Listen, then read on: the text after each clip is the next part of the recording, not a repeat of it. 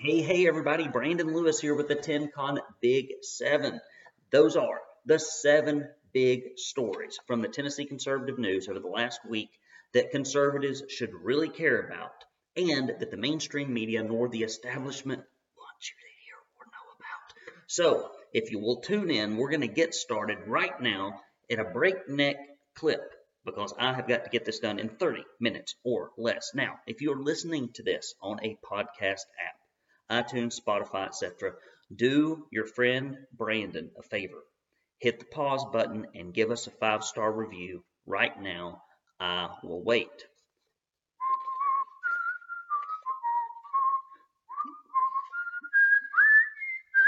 All right, back to the program. Thank you for leaving that 5-star review. It really does help other conservatives find our content. And if we had more informed GOP primary voters in our state, I can promise you it would be a lot more conservative, and you would not have to be fighting your own governor just to keep your Second Amendment rights. Let's move on to the story. Oh, before I do go to the big tech platforms where we are not censored, such as Twitter, Gab, Getter, Truth, Rumble, and MeWe. Okay, do go there, especially Twitter, and forward our stuff. Now, one other quick announcement. As I get out of camera view, and I completely forgot about this, but it is laying over here because I did bring it from the office for this express purpose. One moment, please. Drum roll, please. Mailbag. Here we go. I've got a letter here from Dean. Thank you, Dean. And it said, "What an interesting presentation at the CRW meeting on Tuesday. Thank you and Kristen so much for taking time away from your busy schedules to spend time with us. I put your contact information in the transmittal email for the newsletter and sent all members and associate members. Here's a contribution. Keep up the much needed news. Thank you so much for your kindness to treat me for lunch. I love Dean." How thoughtful. Excited to hear Kristen join CRW. She'll be an asset for our club. We welcome you back anytime your busy schedule permits, Brandon. Thanks again. Kind regards, Dean. Dean's a sweetie. Dean is a sweetie. Got one more letter here. Another note. It says, "Dear Brandon, the Chattanooga Republican women enjoyed listening to you last Thursday." This is from the same group. "And appreciate you taking the time to be with us. Thank you for reiterating our purpose as Republicans. Looking forward to more interactions as we work together for good government. Sincerely, Faye." Another dear lady. And I've got one more. And I'm sure some others are waiting at the office. We're about to be changing our mailing address. Actually, maybe as early as tomorrow. "We appreciate you, pray for you and your girls." Well, thank you very much. I don't even know who that came from. Came from John. Thank you, John. All right, guys, that's the mailbag. Buddy, I've got to move on if we're going to get through all this in 30 minutes or less. I got 27 minutes now. Here we go. TDOE, that stands for Tennessee Department of Education, approves almost all third grade retention appeals. After nearly 2/3 of third graders across the state failed to score proficient on this year's TCAP reading test, new data released by the Tennessee Department of Education shows that nearly 82% of families who appealed the state's third grade retention law received approval.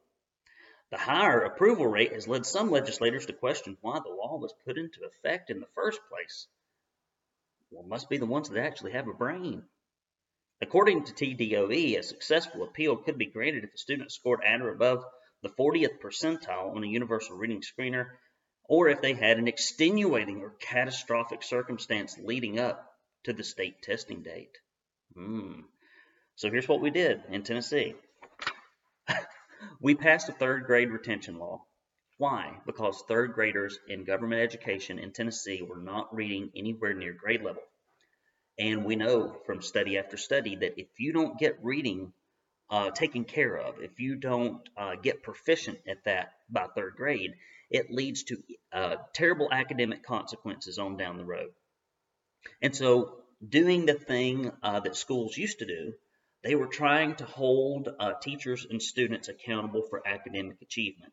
But instead, what we have done is completely watered down anything that's acceptable. And that's why we continually and constantly graduate functionally illiterate students after 13 years of government education in Tennessee.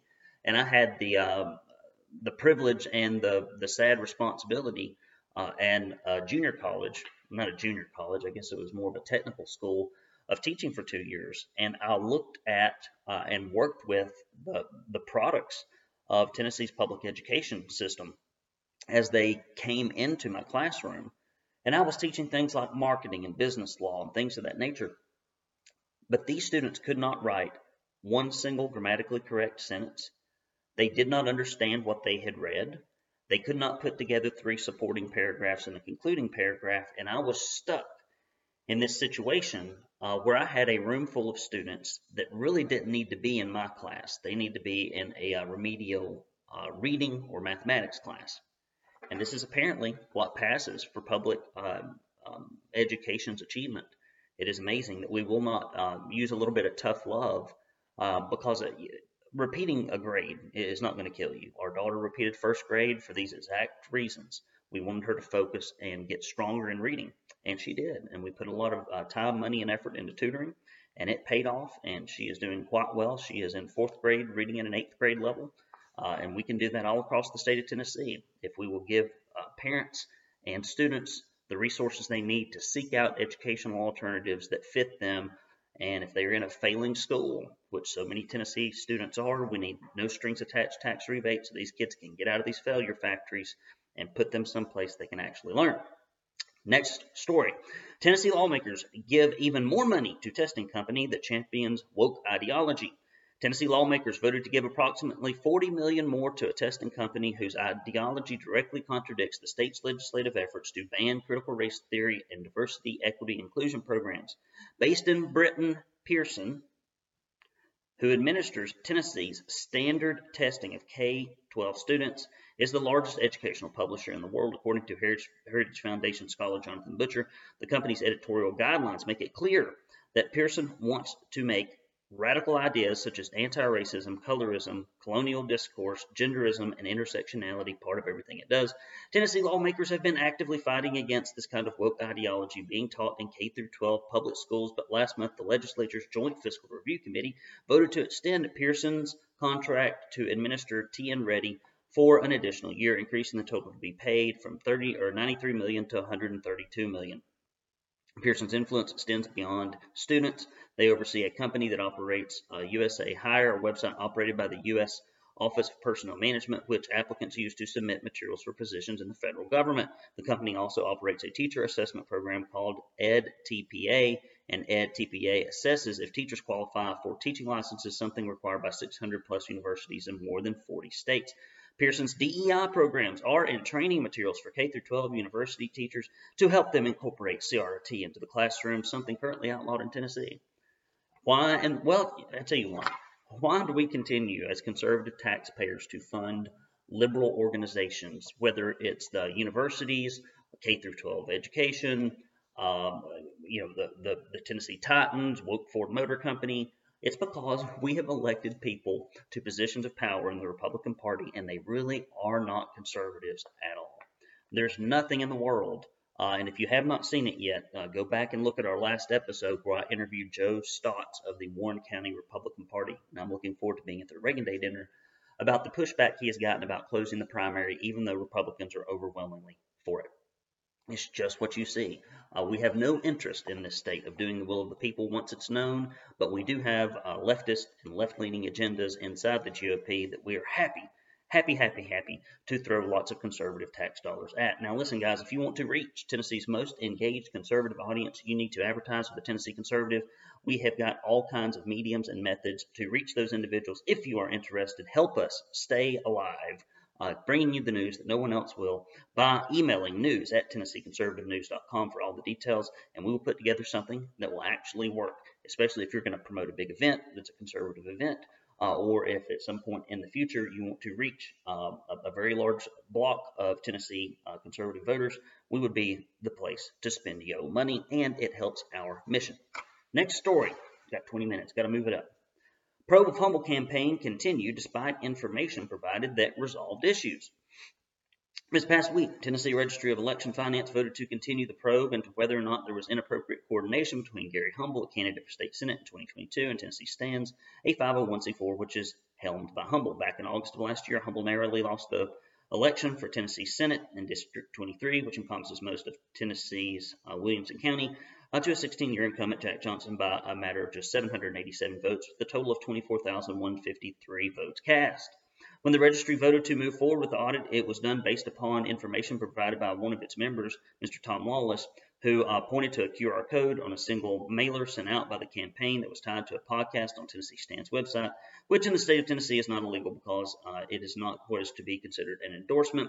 Also mentioned during the first meeting when they called for the audit was Lawless's considered suspicious timing of events hosted by Humble's campaign in Tennessee Stands. Based on that alone, Mr. Lawless was able to convince the rest of the registry that there needed to be a full-scale audit of Mr. Humble's campaign in order to collect a broad swath of campaign-related documents and materials turned over to the registry's auditor to examine. No sworn complaint. Just let's go hunt for stuff. Good old banana republic, innocent until proven guilty. And you should have seen the hearing as Gary's supporters filled the room in a way that room has probably never been filled before.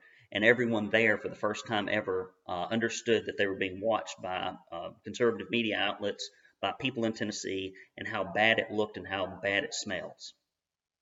It just smells to high heavens. It looks like a witch hunt that is initiated by the powerful who have put these people in place, instead of looking at the connections between all the PACs that swarmed in from other members, such as Randy McNally's PAC, and everybody working in concert to support Jack Johnson, and in fact sending out things that were untrue and misleading. If you want to look at something, I think I'd be looking there. Because the majority of the investigation is predicated on one single mailer sent out by the campaign. Humble, through his attorney, rejected the request for such an extensive examination of all campaign documents. In this past week, the hearing, the group agreed to provide everything related to the mailer in question. Mr. Humble's already provided all of the financial statements that prove the mailer was provided by his campaign alone and not Tennessee Stands. The registry narrowed the scope to the documents from January through September 2022. Mr. Humble and his attorney agreed to submit these documents, and the matter was tabled until October.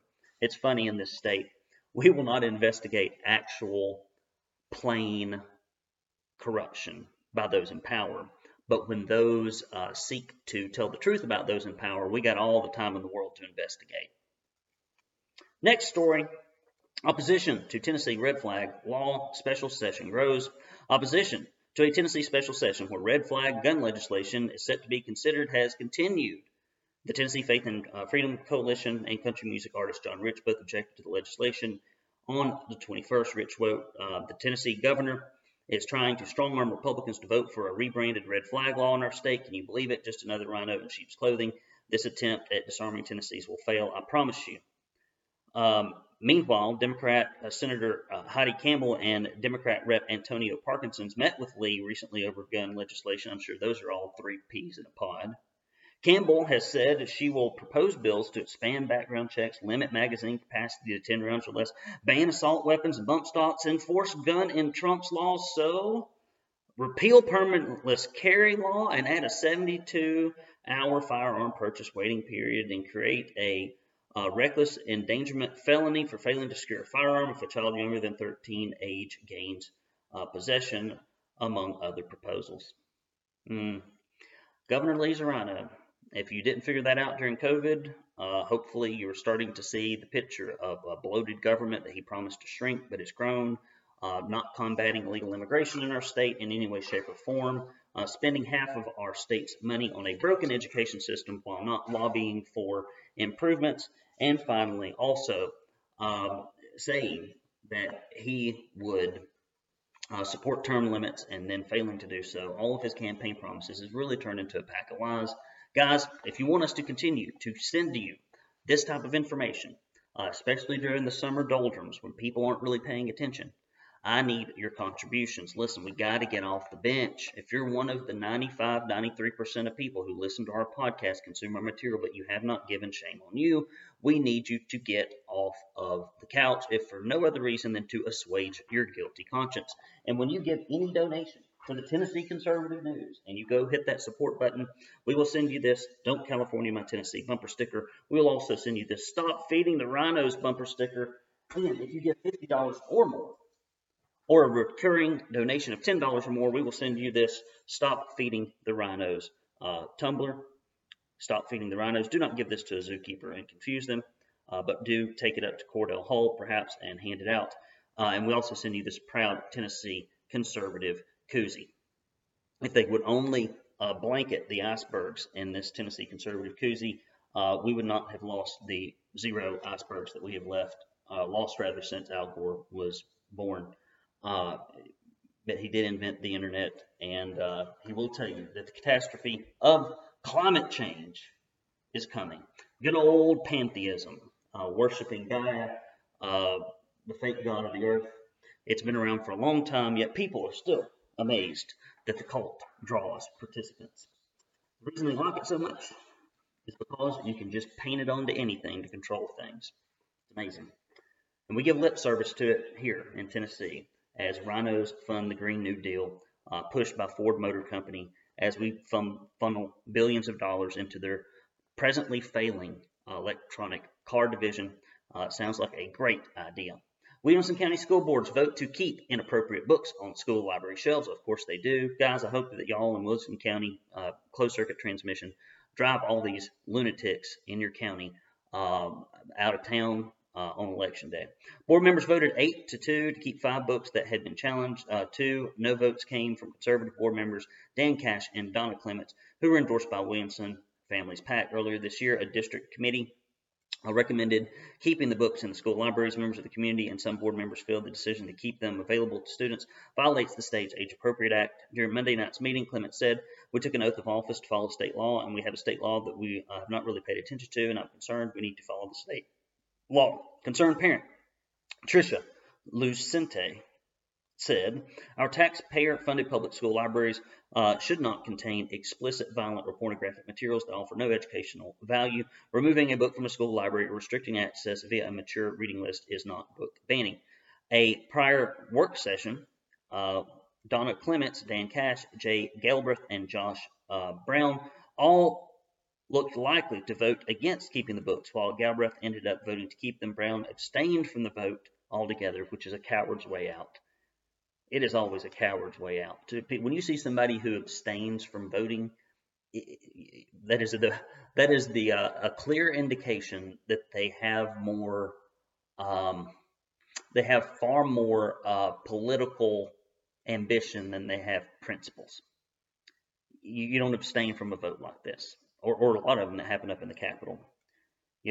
Vote the will of your constituents. If you don't know what the will of your constituents are, here's something real simple you can do. Ask them. Very easy. Very easy. We have all the tools in the world we need to do that. Prior to Monday's night's meeting, the school board members were bombarded with emails from Williamson County residents who threatened possible legal action if the board voted to remove any of the books from the district. And again, this just points back time and time again to how corrupt the government institutions are and how epically they fail those they purport to serve when we have to pass laws that are, number one, to get evil out of these institutions. It just goes to show you how evil they are. And then it's not enforced, it's not followed up on, there's no will to do it. It's really like they want to grab a headline by passing a law, but when the tough work of rooting it out comes down the line, we don't have anybody that's really interested in doing that work. Scholastic Children's Book Publisher endorses Pride Month and pushes employees to celebrate. Despite the major role they play in children's literature and education, the Scholastic Publishing and Media Company is not exempt from pushing woke ideologies onto their employees and consumers. I can remember when Scholastic was just about scholarly learning. Not so. Everything woke turns to crap. In addition to their Read with Pride Twitter announcements, Scholastic has published a series of posts on their website this month, including one titled Inspiring Gay Books for Kids, with the byline, "These touching reads are relatable and eye-opening for all readers." The company has also provided their employees with an information packet on how to celebrate Pride Month with Scholastic and a push for gay acceptance and affirmation. They encourage their employees to go to gay pride events, and they intend to provide employees that identify as transgender with access to gender-affirming treatments and surgeries. Wow. In Tennessee specifically, the governor's Early Literacy Foundation announced the launch of a new K-3 book delivery program just 3 years ago. During its first years, the program set out to deliver 580,000 books to 58,000 K through third grade teachers statewide. The program continues to run in collaboration with Scholastic. Why do our rhino leaders continue to support these woke companies that want to indoctrinate our kids? You have to ask the question. And it's not like it's just this is some kind of isolated incident. We've already had one article on this. Basically, it's the people that we've elected. This year, the program is expected to deliver $1.2 million in books that 200,000 students, as well as librarians, teachers, and media specialists across the state, will receive. With Republicans like this, who needs Democrats? Chattanooga considers official partnership with Ukrainian city. All the woke things in Chattanooga. Chattanooga Mayor Tim Kelly has announced the formation of a resident-led work group meant to rally support for a Ukrainian city which reportedly survived a month of Russian occupation and is now attempted to rebuild. I tell you what Mayor Kelly needs to focus on. There is trash, there are bums, there is crime, there is shooting, and there are murders. And there are car break-ins and there are house break-ins all over the city of Chattanooga, which is quickly climbing in the ranks as one of the most unsafe cities in the United States of America. Instead of focusing on the Green New Deal and surveillance and aiding Ukraine, we might want to just clean up what's in our backyard with commonly held beliefs about quality of life in a city, safety, cleanliness, things of that nature. No. Democrats never want to focus on the major stuff.